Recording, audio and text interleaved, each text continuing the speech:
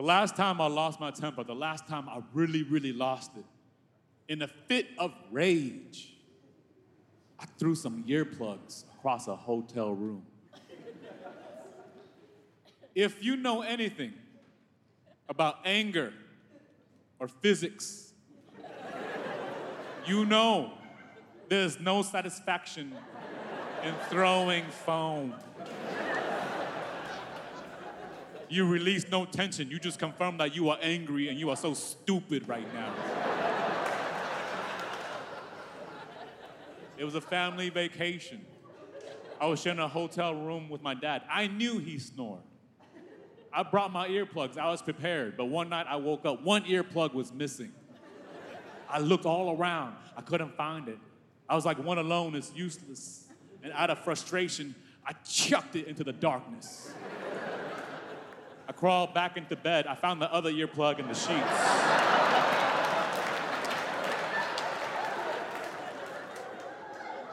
I was like, that's not helpful now. I threw that somewhere. I laid down. I did not sleep. And after a long, long while, finally, I woke up my dad.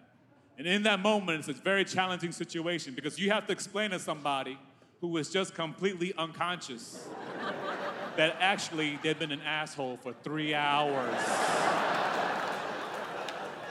They don't get it. They think they are innocent. They believe with their whole heart that they are innocent. In fact, they try to gaslight you. They look at you like you're the monster. My dad was like, what's your problem? I was like, it's weird that you don't know. But it's okay, because I recorded you. I got a 3-hour mini docu-series of you dying out loud. And in the very last second, you choose life again. You came back to us. You did that over and over. You choke yourself, then you saved yourself again and again. It's pure terror. I'm an innocent bystander. The first hour, I'm scared, I'm concerned. Every now and then the snoring stops. There's relief.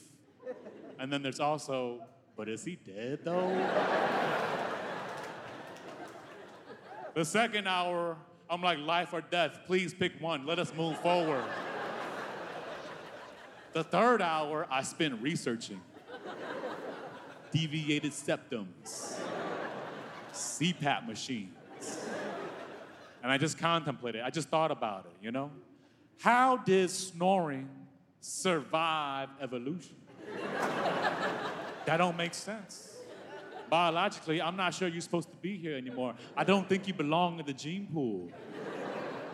That's not a trait fit for survival. You unconscious. And you loud. You the perfect prey.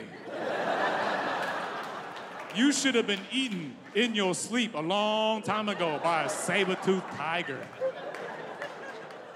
You out here giving away everybody's location.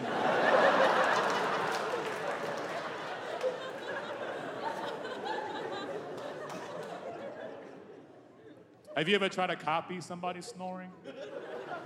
With an agenda, right? Because the next morning, even at full volume, your recording didn't quite capture what you thought had happened. You say, never mind the recording, I'm gonna do it live. I'm gonna show you what you did to me. You try to snore at them as hard as you can, but after 2 seconds, it starts to hurt real bad. You can't sustain it. That's when you realize it's kind of an evil superpower. It's kind of a dark miracle that somebody can snore all night, wake up rested, and they just walk away unscathed. It feels like there should be blood everywhere. Watch Sheng, Wang, Sweet and Juicy, only on Netflix.